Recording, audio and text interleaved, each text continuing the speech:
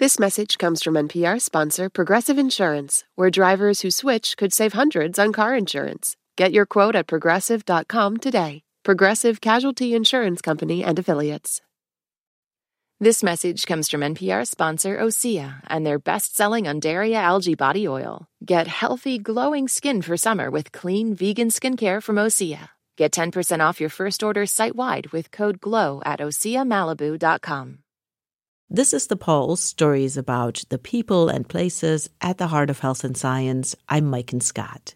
In the early morning of June 18th, 1983, NASA's 7th Space Shuttle mission was ready for launch at the Kennedy Space Center in Cape Canaveral, Florida. Body flap and speed breaker in launch position. T-minus 10, 9... On board the space shuttle were 5 astronauts, but one of them was about to make history, 32-year-old mission specialist Sally Ride. And liftoff of STS-7 and America's first woman astronaut. And the shuttle has cleared the tower. She had started preparing for this moment in 1978, when NASA had recruited 6 women to be trained for spaceflight, chosen among thousands of applicants. There was Sally Ride. She was an astrophysicist and tennis player. Electrical engineer Judy Resnick. Kathy Sullivan, the first American woman to perform a spacewalk. She was an oceanographer and geologist. Anna Fisher, a medical doctor by training. Ray Seddon came next, also a medical doctor. And chemist Shannon Lucid. Breaking into this male-dominated field was a long and grueling journey. Space journalist Lauren Grush writes about it in her new book, The Six, The Untold Story of America's First Women Astronauts. She says NASA chose Sally Ride to go first, in part because the mission matched her skills. When it came time to pick the first American woman to fly, the flight was STS-7, which relied heavily on the robotic arm or the remote manipulator system. And at the time, Sally was one of the best at manipulating that. But Lauren thinks it was also because of Sally's personality. You know, Sally was a known introvert and not one to seek the spotlight. Lauren says NASA leaders didn't want the distinction of being the first American woman in space to go to the astronaut's head. It's interesting because that trait may have also played in her favor in terms of why she was selected. Leading up to the launch date, the pressure was high. Sally was getting hundreds of requests for interviews. She made a note that it felt like her life wasn't really her own anymore because everyone wanted a piece of her. And while they were all excited to talk to her, it was a bit of a burden and a lot for her to handle. Every day is different, especially when you're training for a crew. You have to spend 12 to 16 hours in the simulator one day, spend the next day flying to, might be Florida for a test, it might be Colorado to visit an experimenter and see the experiment that you're actually going to be flying. Every day is different, and every day is long. It felt like all eyes were on Sally. She mentioned that she was scared she was going to mess up somehow, and I think that's a really loaded statement because she knew that if there was some kind of issue on board, and especially if it was related to something that she had done, the headlines were going to be proclaiming, oh, first woman messes up. Pushing the boundaries of human exploration, reaching new frontiers, is already a lot of pressure. But doing it as the first adds another layer to that. On today's episode, a conversation with Lauren Grush about her new book on female space pioneers, their journeys and challenges, and what kept them committed to their missions. Later, we'll get a sneak peek at a new documentary that features a Navajo NASA engineer who says his childhood in Arizona prepared him for building drills that work on Mars.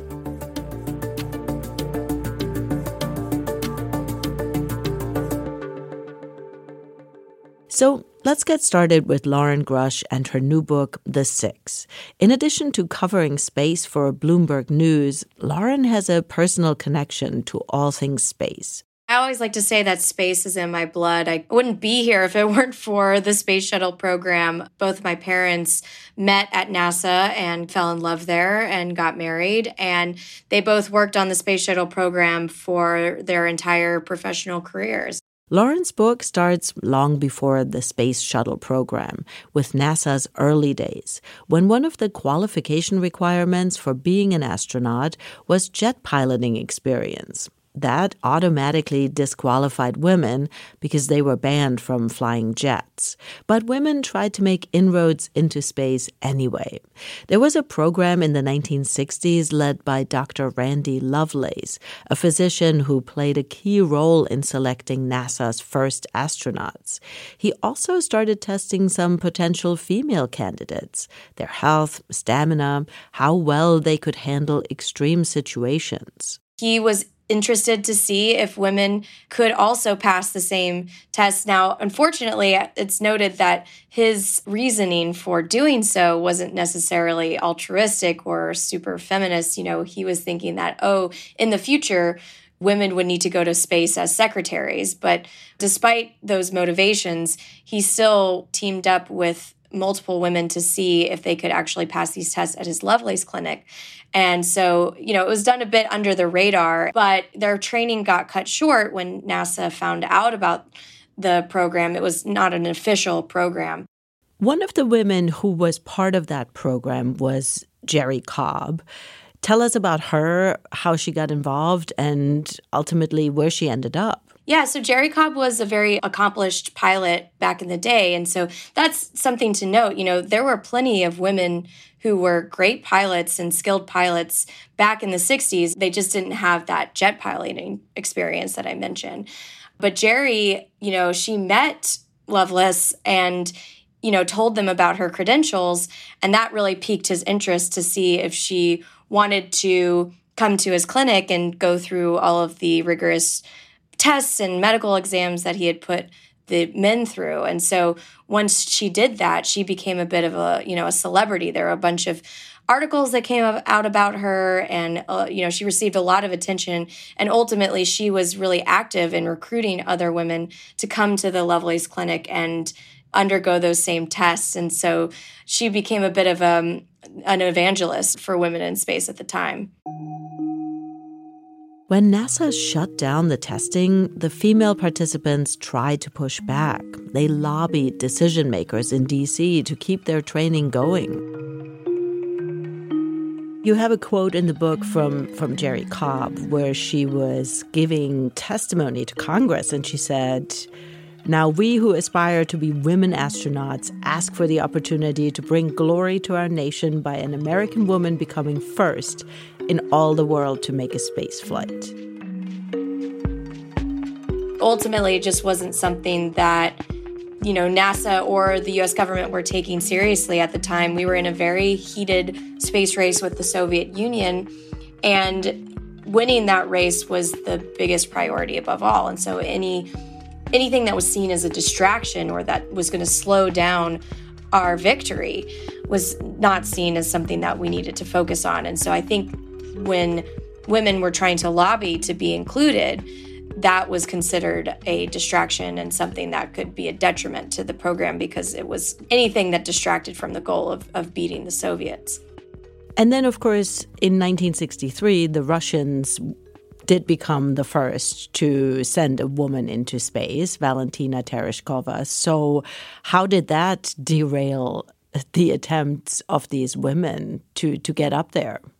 Well, unfortunately, the way that Valentina's flight was portrayed was pretty terrible. Many NASA officials kind of wrote it off. They just said it was a publicity stunt by the Soviets, and a lot of rumors kind of started to surface about Valentina's flight, that she had been, quote unquote, hysterical, or that she just had some kind of nervous breakdown while she was on the flight. So, some really negative and terrible ways of just downplaying that accomplishment, because ultimately they just didn't see it as a priority and they thought of it as this kind of frivolous publicity stunt. Now, it should be said that a Soviet or a Russian woman did not fly again for many years after that. So perhaps it was some form of a publicity stunt at the time, but for NASA to act like that and to brush it off and act like it wasn't important, just kind of goes to show what these women were up against and the minds that people had back in that era. How did the fight for inclusion continue? When did the program start to officially include women? After the Apollo program ended, and as NASA started to transition into its new phase, the country was also transitioning. We had the civil rights movement, the feminism movement. And so NASA was starting to get questions, external questions about, why women and people of color weren't being included in the astronaut program, and internally as well. In 1973, NASA's Equal Opportunity Officer, Ruth Bates Harris, issued a scathing report that called the agency's efforts to hire women and minorities a near-total failure. She was fired for her report, but later rehired after a lot of press coverage and congressional hearings on the issue. So it was getting to a crucial point that NASA just couldn't ignore anymore. They had to figure out how to be more inclusive and to start bringing people into the program who were previously excluded. Around the same time, NASA started the Space Shuttle program, reusable spacecraft that could do several trips to space. The hope was that they would one day make space travel more routine. And they used star power to promote the program. Hi, I'm Nichelle Nichols. But I still feel a little bit like Lieutenant Uhura on the Starship Enterprise. Now there's a 20th century Enterprise, an actual space vehicle built by NASA and designed to put us in the business of space. NASA was working on a new vehicle that was going to be larger and what they hoped would be affordable and more routine than spacecraft before. So this would allow for a wider array of crews, people with much more experience. So instead of just having pilots, which they also still prioritized and coveted, they wanted engineers and scientists and doctors and people that didn't necessarily have piloting or military background. So they created this role called the mission specialist, which was probably the most relaxed criteria that NASA had ever had for astronauts at the time. And that really opened up the channels for people to come in who had not been able to before or would have previously been excluded. And then at the same time, NASA also, the selection committee that looked for these astronauts very much made diversity and inclusion a priority. So that dictated the various choices that they made when recruiting astronauts for the program. Now the shuttle will be taking scientists and engineers, men and women of all races, into space, just like the astronaut crew on the Starship Enterprise. So that is why I'm speaking to the whole family of humankind, minorities and women alike. If you qualify and would like to be an astronaut, now is the time. NASA also ran ads in college and university newspapers. Several thousand women ended up applying for the program. How were the finalists selected? How did the process work? Right. So it was up to the selection committee to narrow down the applicants that they thought were best. And they ultimately got it down to around 200 finalists. And those finalists came in groups to NASA's Johnson Space Center in Houston to undergo a week of, basically an audition. And when they were down there, they underwent medical evaluations, testing, health testing. They underwent a psych evaluation, which was the funniest part to me. It was described as a good cop, bad cop scenario. So they would meet with one psychologist, and he was very nice and friendly, would ask them what animals they would be if they had to come back in a new life. And then there was a bad cop psychologist who would ask them to count backwards from 100 by 7 and then would yell at them when they ultimately got it wrong. But what really decided their fate in the program was an hour-and-a-half long interview with the selection committee. And it was pretty simple. They just asked them about their lives and their background and what they ultimately wanted to achieve by coming into the space program. And what they were looking for were people that obviously could work as a team, that were really passionate about their fields, that they also could do different things. So not that they didn't put all of their eggs in one basket, because as an astronaut, you have to work in a wide variety of areas. And they were also looking for people who could be patient. Going to space is just a small part of actually being an astronaut. And so they wanted to make sure that the people who were coming in and applying for this job understood what the position entailed and that they could ultimately handle it. We're talking about female space pioneers with Lauren Grush. Her new book is The Six, The Untold Story of America's First Women Astronauts. Coming up, the women face some big challenges, like survival training in the ocean, and some more mundane ones. It was described to me as NASA needed to make space for women. So, for instance, adding a woman's bathroom at the locker room. That's next on The Pulse.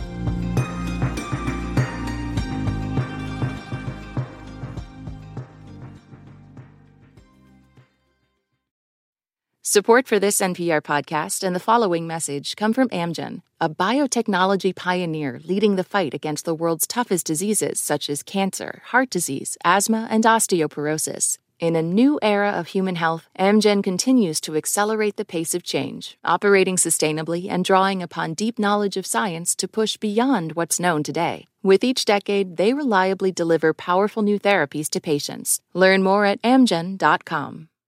This message comes from NPR sponsor Noom. Noom understands that not everyone is starting from the same place and takes that into account. With their first ever cookbook, The Noom Kitchen, you can find 100 healthy and delicious recipes to promote better living. Available to buy now wherever books are sold. This message comes from NPR sponsor REI Co-op. REI has gear, clothing, classes, and advice for camping and glamping, biking and hiking, axing and snacksing. Visit your local REI Co-op or rei.com for the 1,000,001 ways to opt outside. Jasmine Morris here from the StoryCorps podcast. Our latest season is called My Way. Stories of people who found a rhythm all their own and marched to it throughout their lives. Consequences and other people's opinions be damned. You won't believe the courage and audacity in these stories. Hear them on the StoryCorps podcast from NPR.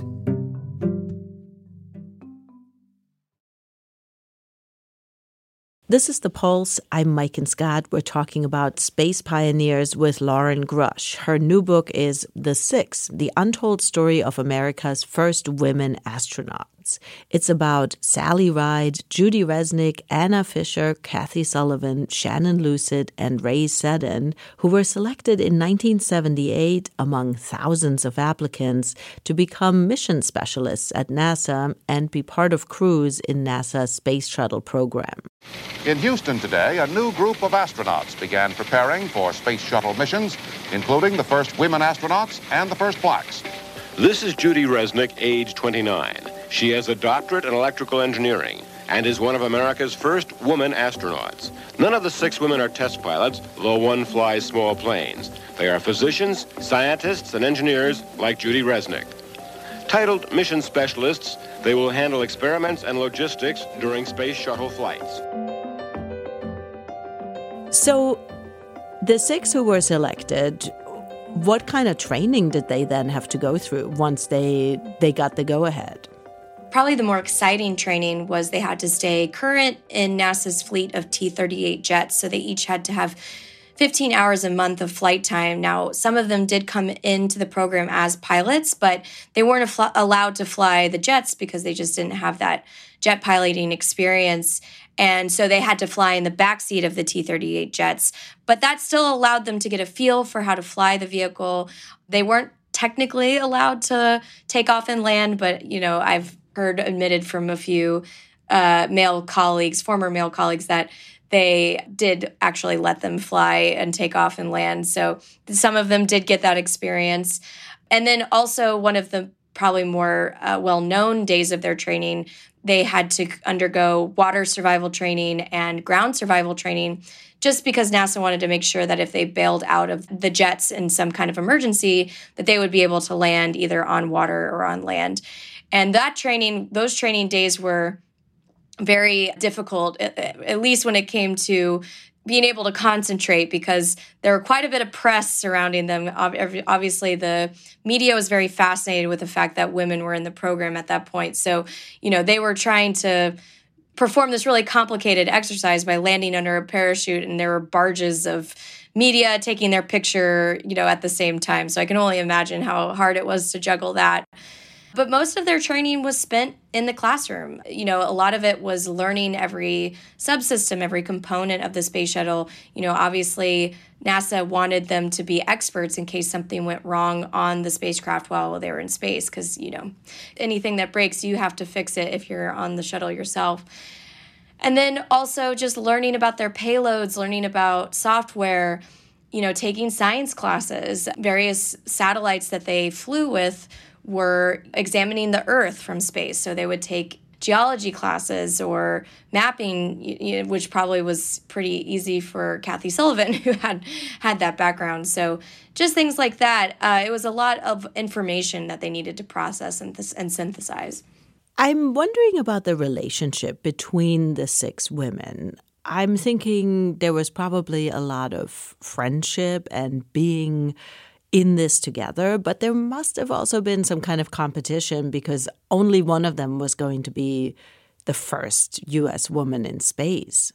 Yeah, the way it was described to me is that while the women were a united group and they could put on a united front when needed in terms of issues that, affected all of them, they weren't necessarily a group of best friends. I think that was a little surprising for me to learn too, but also that's just the way it is in everyday life. Not every woman gets along with every woman, and some were closer than others. Obviously Ray and Anna gravitated towards each other because they both had similar backgrounds. They both were doctors. They were both married to other astronauts. Sally and Judy found that they liked each other and were closest to each other in the program. And so, that's just how working relationships go. But yes, if they ever did need to be a united front for any kind of woman-related issue, they certainly could come together and help each other if needed. What were some of the logistics that had to be solved on NASA's end? When you're trying to now include women into a program that had previously been all male, it means new spacesuits. It means new accommodations, perhaps. Yeah, so it was described to me as NASA needed to make space for women. So, for instance, adding a woman's bathroom at the locker room. But also, there were efforts to try and create smaller size spacesuits for women to be able to perform spacewalks. In order to do a spacewalk, it's very important to have the right fit. Otherwise, you really can't grasp, you can't maneuver as easily as you can unless it is really fitted to your body. So Anna Fisher was involved with the early process to try and create, an extra small suit. Ultimately, that was abandoned, and, that decision has had repercussions for years to come. But there are other things. NASA developed an all-gender toilet to be used on the space shuttle as well. So it's just things like that where women had not been top of mind before, just thinking of ways that they could more easily be incorporated into the program. Now, there are definitely some funny moments, too, as NASA tried to be inclusive and be considerate of women's needs. When Sally Ride first took her trip to space, she had to do her bench check where she looked over the equipment that she was bringing with her on the space shuttle, and she grabbed Kathy Sullivan at the time, and they both looked and noticed a pink plastic tube in her equipment, and they pulled on it, and another pink plastic tube came out, and another pink plastic tube came out, all linked together in sausages. And they realized it was tampons tied together. And the engineers wanted to know if 100 tampons would be enough for a week-long trip into space. And Sally very politely had to tell them they could cut it in half and be just fine. How did the media cover all of this? Yeah, I would say the media was probably the biggest hurdle the women had to deal with when they joined the program. Obviously, there were some hiccups when it came to various unenlightened engineers who were still at NASA at the time, but it really was the outsized media attention that they received. You know, it was just a burden to have to constantly talk with the press. And then the types of questions that they were asked. You know, Sally really took the full brunt of it when she was the first American woman to fly to space. You know, she was famously asked if she wept when the simulator broke down. When there was a glitch or whatever, how did you respond? How do you take it as a human being? Do you weep? What do you do? Why doesn't anybody ask Rick those questions? And, you know, if she ever dreamed of being a boy, and if she wanted to be the first mom in space, and if she was going to have kids, you know, it was just very, you know, the media very much reflected that there was still a long ways to go in terms of the general public and how they viewed women being treated as peers and equals in the space program.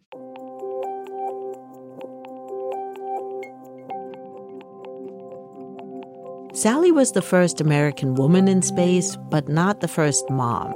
That ended up being Anna Fisher, a physician by training.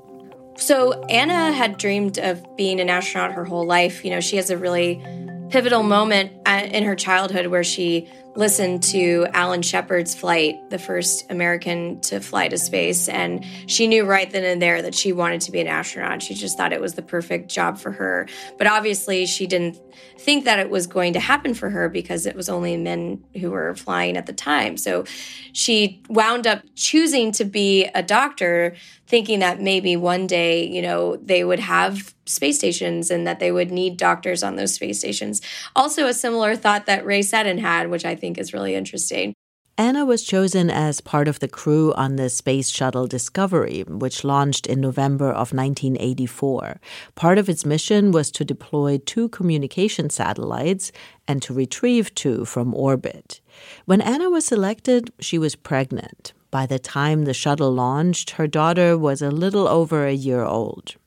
And so she was going to be the first mom in space, and she knew that when she was selected that, you know, not everybody was going to be fully on board with her choice, but she just had decided, you know, this is something that I really am committed to, and it's my job, and I'm going to do it. And she never wavered from that decision. And so while she understood that there were criticisms, she essentially ignored them and moved forward. And the criticisms of her being a mom to fly to space and how people viewed that, they were not lobbied at her male colleagues who also were fathers and flew to space despite having children.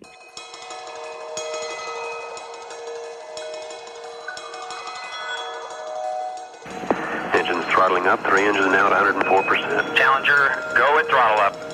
Roger, go at throttle up. 1 minute, 15 seconds. Velocity 2,900 feet per second. Altitude 9 nautical miles. Downrange distance 7 nautical miles.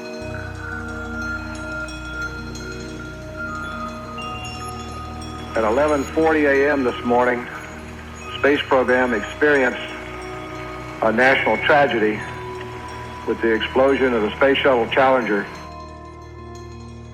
Lauren also writes about the Challenger disaster in her book, and astronaut Judy Resnik, who lost her life in that tragic accident. Judy Resnik was an electrical engineer. She was working at Xerox at the time of her selection. And, you know, I tried my best to determine exactly how she found out about the selection. There are various different tales, but I think it was similar to Sally in that she heard an advertisement, or a friend of hers had heard the advertisement. And she also was similar to Sally. She had never considered really being an astronaut until she realized that she had the right credentials at the time of her selection. And, you know, Judy's great because she went on this very small campaign to make herself seem the best candidate for the job. You know, she tracked down Michael Collins, one of the Apollo 11 astronauts at the National Air and Space Museum, and was asking for tips on how to be the best recruit. She also took up flying and became more active. And so, you know, for Judy, that's just a good example of how she operated. You know, when she wanted something, she was very adamant that she was going to get it, and she took every step necessary to make it happen. Judy Resnik's already been measured for space helmet and suit. What kind of mission do you want to fly, do you know? I'd like to fly any mission, actually. The intent of a mission specialist is to train us to be generalists and to learn a little bit about every field. And I don't really have anything particular in mind right now. I'd be glad to fly in anything that they let me fly. The Challenger mission that ended in tragedy in 1986 was Judy's second space flight. Well, by all accounts, Judy loved space, and she loved being an astronaut, and she even remarked to a friend that she wanted to live on Mars someday. She was very eager to stay with the program as long as NASA would have her. So I think she was most likely thrilled to get to fly to space for a second time. And also she, during her first flight, she was down in the middeck, so she didn't actually get to watch as the flight took place through the primary windows. And so for this flight, she was actually in the main cabin. And so I think she was just thrilled to get to fly to space. And I think that was the same for all of the astronauts at the time. Now, the Challenger catastrophe obviously had a major impact on NASA, on the program as a whole. Did it have any kind of specific impact on the women in the program? Well, it certainly had an impact in various ways. For Sally, it really kind of started to dictate, how she was going to move forward with her career. So she'd already been thinking about possibly leaving the astronaut program, perhaps maybe flying a third time and then leaving. But then once she was assigned to the Rogers Commission to investigate the Challenger accident, it really was kind of the last chapter for her at NASA. Now, she did stay on to write a report that came up with recommendations for how NASA should move forward, but it was ultimately what pushed her to leave and to consider a new chapter of her life. Now, some of the other women would stay on and, they powered through. Others didn't fly again, but it definitely had a major impact on the entirety of NASA and how they flew flights, moving forward. So safety became a much bigger priority. They incorporated new features such as pressure suits to make sure that people could have some kind of barrier in case the cabin lost pressure, certain things like that. It was just, they completely reevaluated all of their safety procedures, and it impacted the way they flew moving forward. Of the 6 women you profiled, not all of them are still living, but tell us about the ones who are still here. What are they doing? Sure. So most of them are retired. Anna Fisher and Ray Seddon and Kathy Sullivan and Shannon Lucid are still with us. Many of them are enjoying their retirement, but some of them are still making records. For instance, Kathy Sullivan, just a few years ago, went to Challenger Deep, which is one of the deepest known locations in the ocean. And so she's really one of the only people on Earth, I think the only person on Earth, to have walked in space and to have gone to the deepest part of the ocean. So even after they've flown to space and made records, they're still making plenty of records, even to this day. And what do you hope people will take away from the book, other than just learning more about these women? One of the big things that I like to emphasize is that the 6 are a great illustration of the fact that there's no one true path to space. All of them have extremely different backgrounds, extremely different interests, and they all found out about the space program in different ways. Some of them dreamed of being astronauts, some of them didn't. Moving forward, obviously, there's quite a long way to go. If we want to reach equality and parity, less than 1/6 of the people who've gone to space have been women. And, for women of color, the statistics are pretty terrible. Now, NASA is working towards its Artemis program, which has the stated goal of sending the first woman and the first person of color to the lunar surface. And that's really the first time that NASA has made that mission statement, that they've dictated exactly who they want to send. It is something that is top of mind for the agency. And as we saw with the 1978 selection, when you make those things a priority, it's much more likely that you'll succeed and find the best people for the job. So, there's quite a bit of ways to go. We've had women selected with every subsequent astronaut selection after the 6 were brought on board, but it's still a pretty male-dominated field, and, it just needs to be something that we consider each time we think about who we're sending to space.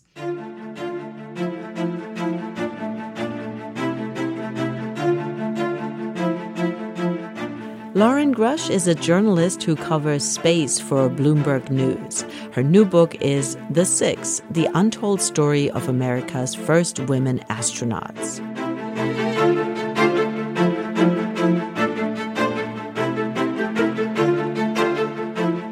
Coming up, a new documentary features a Navajo NASA engineer who says his upbringing prepared him for his work on the Mars missions. Growing up in northern Arizona, it looked exactly like Mars, and so I always kind of say it's almost like muscle memory, like understanding how a rock feels and can break apart, or the mechanics of a rock. It's interesting how much those types of memories will come back to me when I'm dealing with them here. That's next on The Pulse.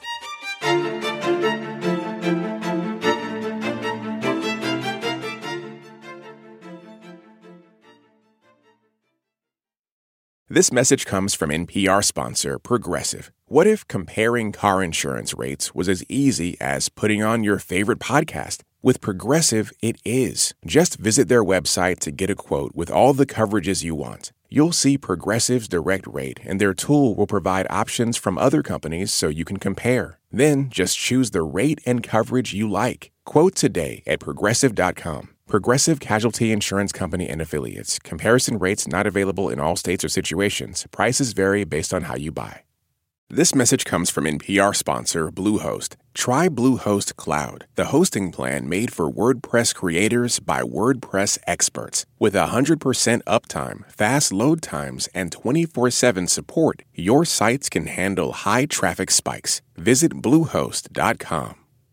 This message comes from NPR sponsor Shopify, the global commerce platform that helps you sell and show up exactly the way you want to. Customize your online store to your style. Sign up for a $1 per month trial period at shopify.com/NPR.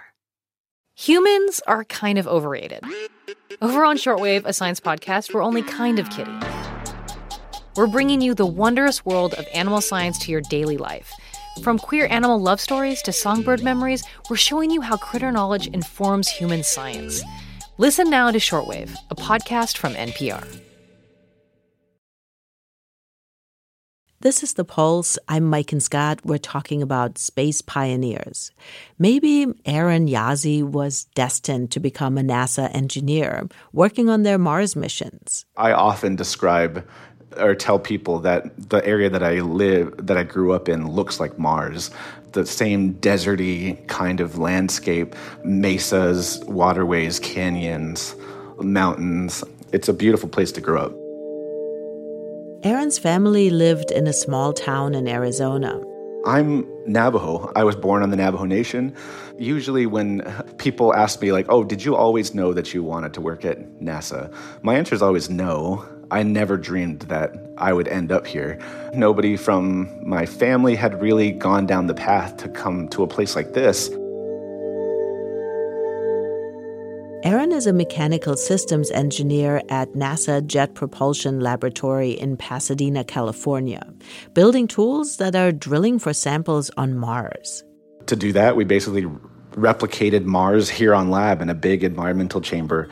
You could take it down to a really cold temperature, just like Mars, low pressure, and then we could put sandboxes in there and rocks, and we could practice drilling. And the mechanisms that we're testing actually feel like they're on Mars. And so that gave us a lot of information about how best to gather samples, what parameters to send the rover to get the perfect sample.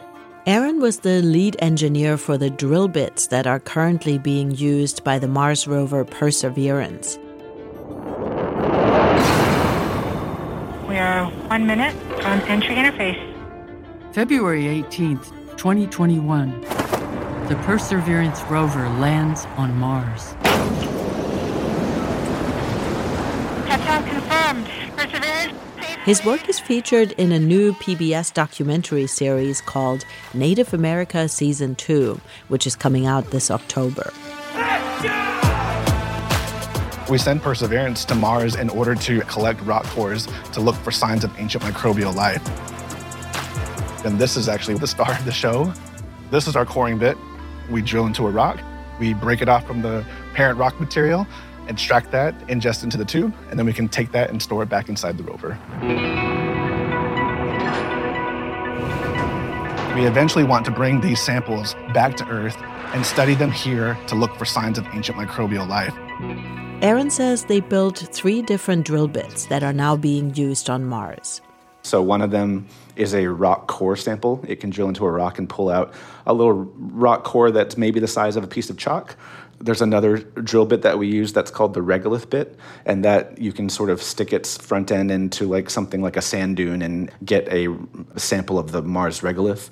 The last one type of bit is an abrading bit, and they use this bit a lot. It basically makes a shallow abrasion about maybe 3 inches in diameter, and it only goes down maybe half an inch or so. And that really is just to remove the top outer layer of a rock, and we can get a really good look of what is inside of a rock that has been preserved for just billions of years. And they can get a good idea of what the chemical or elemental makeup of a rock is and decide if they want to get a actual rock core sample from it. And so that was amazing to see something that you build actually get used on Mars. And I get to see pictures sent down often of these drill bits with the rock cores on the inside, and it's really exciting. And I was wondering, as you were talking, it's one thing to design a drill bit to be used by a person or to be used during some kind of science experiment here on Earth. But now we are thousands and thousands and thousands of miles away. There is not a person anywhere near this thing. So what are some of the additional challenges to make sure that the drill bits can do the job without anybody there to fix things if something goes wrong? Right, that's a great question. As the person who's building the drill bits, I worked extremely close with a whole team of people that were designing and building the actual drill coring mechanism, the drill.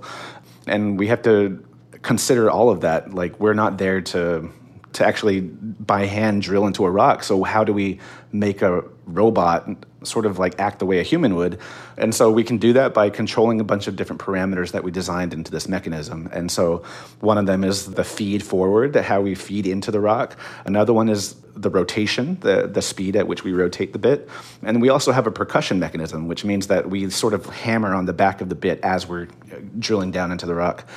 And so through testing and through a bunch of developmental type of prototypes, we started to understand, if we start to go into a rock that's a little harder, then let's tune each of these parameters to adjust to that hard rock. And then the same thing for a soft rock.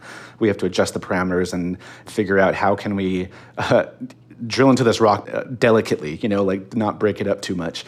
And so that's the rover has some smarts. It has some artificial intelligence built into it to sort of feel for what kind of material it's drilling into and adjust itself so that we make sure that we get a really good sample, but also that we don't wear out our equipment too much. I mean, that's all part of the challenge is dealing with Mars' surface is because it's unpredictable. You can't put any requirements on the surface of Mars. You have to be able to adapt to any type of situation. Any challenges that you remember where you felt like, oof, this is not going the way I want it to? I think because we were trying to gather samples that are looking for this sensitive information that deals with possible life, microbial life, that kind of thing, we needed to make sure that we were extremely careful about cleanliness and making sure that we didn't accidentally send something to Mars that might have some kind of signature that we believe give us a false discovery of life, because we sent it on the equipment that we built. And so that meant that we worked in very extreme clean rooms. We had a lot of restrictions on what materials we could use. In this clean room, when we were building it, we weren't allowed to have hair products or makeup or anything that had scent to it. If you used a shampoo or something that had a scent to it, you couldn't go into the clean room. And so it was new to us, and it put a lot of challenges on how we design things and how we build things. So you get special shampoo? We got unscented shampoo and unscented deodorant. Wow. Okay. And no body lotion, I guess. Yeah, right. I'm out.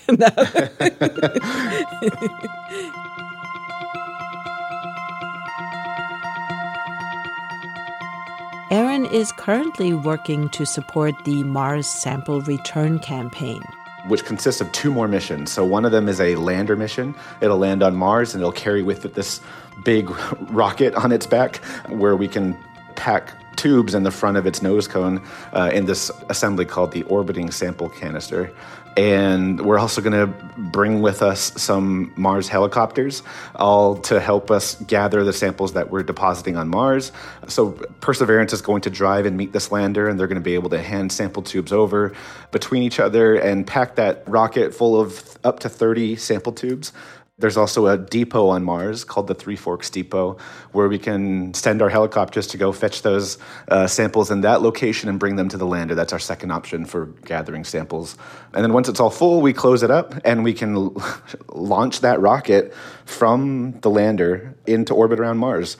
And that's when our second mission comes into play. The Mars Sample Return Orbiter will fly from Earth to Mars and catch that orbiting sample can mid-orbit, package it, get it ready to send towards Earth and push it towards Earth, and it'll come and land in the deserts of Utah. And that's how we plan to return these sample tubes to Earth. And when will they be back? The plan for now is for in about 10 years. That's a long wait, right? It is, yeah. I mean, there's a lot happening in that time. We're building and sending 2 missions and operating the Mars, and then they have to make the journey home. So it is a long time to wait, but there's going to be a lot of activity going on. Aaron says when he's working on the Mars missions, he often draws on his Native American culture and his childhood.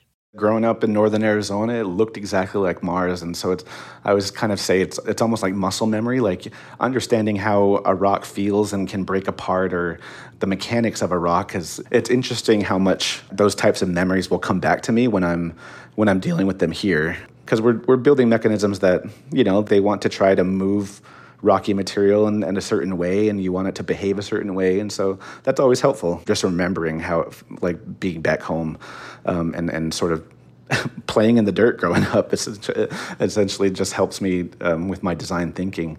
But also, I always like to mention, too, that as Navajo people, and I think a lot of Native tribes are this way, they put a lot of emphasis on origin stories. And that just means, like, there's usually traditional stories that's talk about how we originated, where we came from.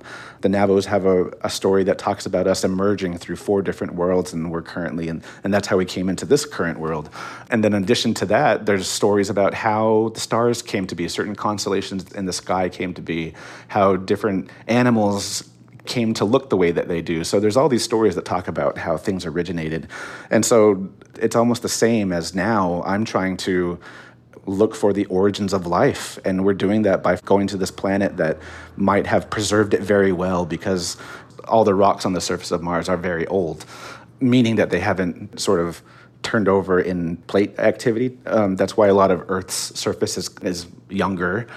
And so we're looking for the origin stories of life and that we know of it in our universe. And so that's how the 2 sides of my worlds came together. And do you feel on some level you are fulfilling, or you are continuing the work of a lot of your ancestors who had a lot of ingenuity, a lot of engineering skills, who built beautiful structures? Oh yeah, for sure. I always tell people that my grandparents were just natural scientists and engineers. They're sort of the first example I saw of people who could solve problems, and they could take a plot of land in the desert and grow a giant, bountiful cornfield. Like, you have to understand how the earth works and how a weather system works and how plants work in a very intimate way in order to grow something like that, and especially in such a harsh climate. My grandparents and my parents, they also just were good builders. Like when we were growing up, the area that our house eventually was just an empty plot of land, and we sort of built up a lot of things helping my dad around the house and stuff. And so we got a lot of hands-on work with him, and that's kind of how I learned how to build things and design things in my head. But yeah, there have been natural engineers and scientists for many generations, and that's how they've been able to thrive for so long in the Navajo Nation area and overcome so much adversity and hardships in order to remain. And all the advancements that they made definitely raised me up and set me up where I could jump from there to go even higher. Do you think of yourself, I mean, a lot of people look to you as a pioneer, as a trailblazer. Do you think of yourself in that way? It has taken me a long time to come around to it. Some part of it is me being very humble and I'm just like very honored, of course, that people think of me that way. But then there's also times when I realize I need to own it, because there are some responsibilities and a little bit of leadership that comes with being honored in that way. And so I try to take that and run with it and be a good example. I try to do outreach as much as I can to younger kids and help them understand that they can belong at places like NASA too. And what are some things that you want to see more of to get more kids involved, to be that inspiration? Yeah, I think in a lot of ways there are more and more Native Americans coming up into the STEM fields. We do have a very low percentage of representation currently, but I think those numbers are going to continue to increase because there's more opportunities, there's more visibility, there's more representation, and I want them to feel like they belong and that there's a good community, supportive community for them at these types of workplaces. That's Aaron Yazzie. He is a mechanical engineer at NASA Jet Propulsion Laboratory. Aaron is Navajo, and he's featured in a new PBS documentary series called Native America Season 2. That's coming out this October. That's our show for this week. The Pulse is a production of WHYY in Philadelphia. You can find us wherever you get your podcasts. Our health and science reporters are Alan Yu, Liz Tung, and Grant Hill. Marcus Biddle is our Health Equity Fellow. Charlie Kyer is our engineer. Our producers are Nicole Curry and Lindsay Lazarski. I'm Mike and Scott. Thank you for listening.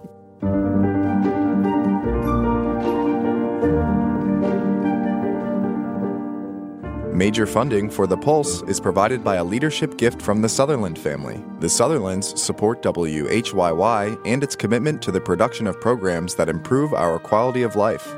The Commonwealth Fund supports The Pulse and reporting on health equity. The Commonwealth Fund, affordable quality health care for everyone. Behavioral health reporting on The Pulse is supported by the Thomas Scattergood Behavioral Health Foundation, an organization that is committed to thinking, doing, and supporting innovative approaches in integrated healthcare. WHYY's health and science reporting is supported by a generous grant from Public Health Management Corporation's Public Health Fund. PHMC gladly supports WHYY and its commitment to the production of services that improve our quality of life. This message comes from NPR sponsor Progressive Insurance, where drivers who switch could save hundreds on car insurance. Get your quote at Progressive.com today. Progressive Casualty Insurance Company and Affiliates. Support for this podcast and the following message come from the United States Postal Service. Turn shipping to your advantage with USPS Ground Advantage service. Learn how to gain a competitive edge at USPS.com/advantage. USPS Ground Advantage. Simple, affordable, reliable. Pro-Palestinian protests have popped up on college campuses across the country. But from the eyes of students, what are we missing? From the outside, these protests are painted as really violent when that couldn't be further from the truth. I'm Brittany Luce, host of NPR's It's Been a Minute, and I'm inviting you to hear from student journalists who see what the rest of us cannot. On It's Been a Minute from NPR.